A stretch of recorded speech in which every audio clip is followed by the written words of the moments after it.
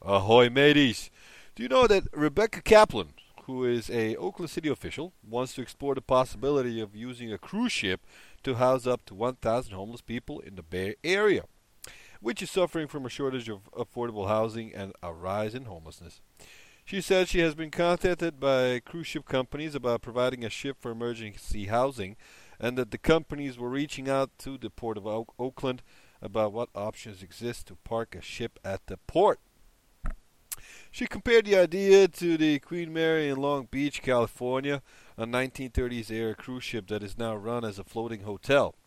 It's 347 rooms, rent for between $141 to $146 per night, dudes.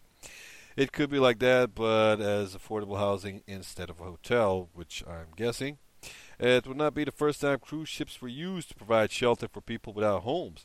You see, after Hurricane Katrina decimated New Orleans, two luxury liners housed displaced city workers and their families.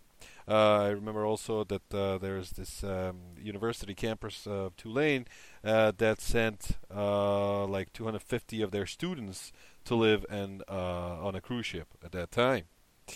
Um, it's all pretty. It sounds pretty on paper as well, but unfortunately, it is too pricey for some.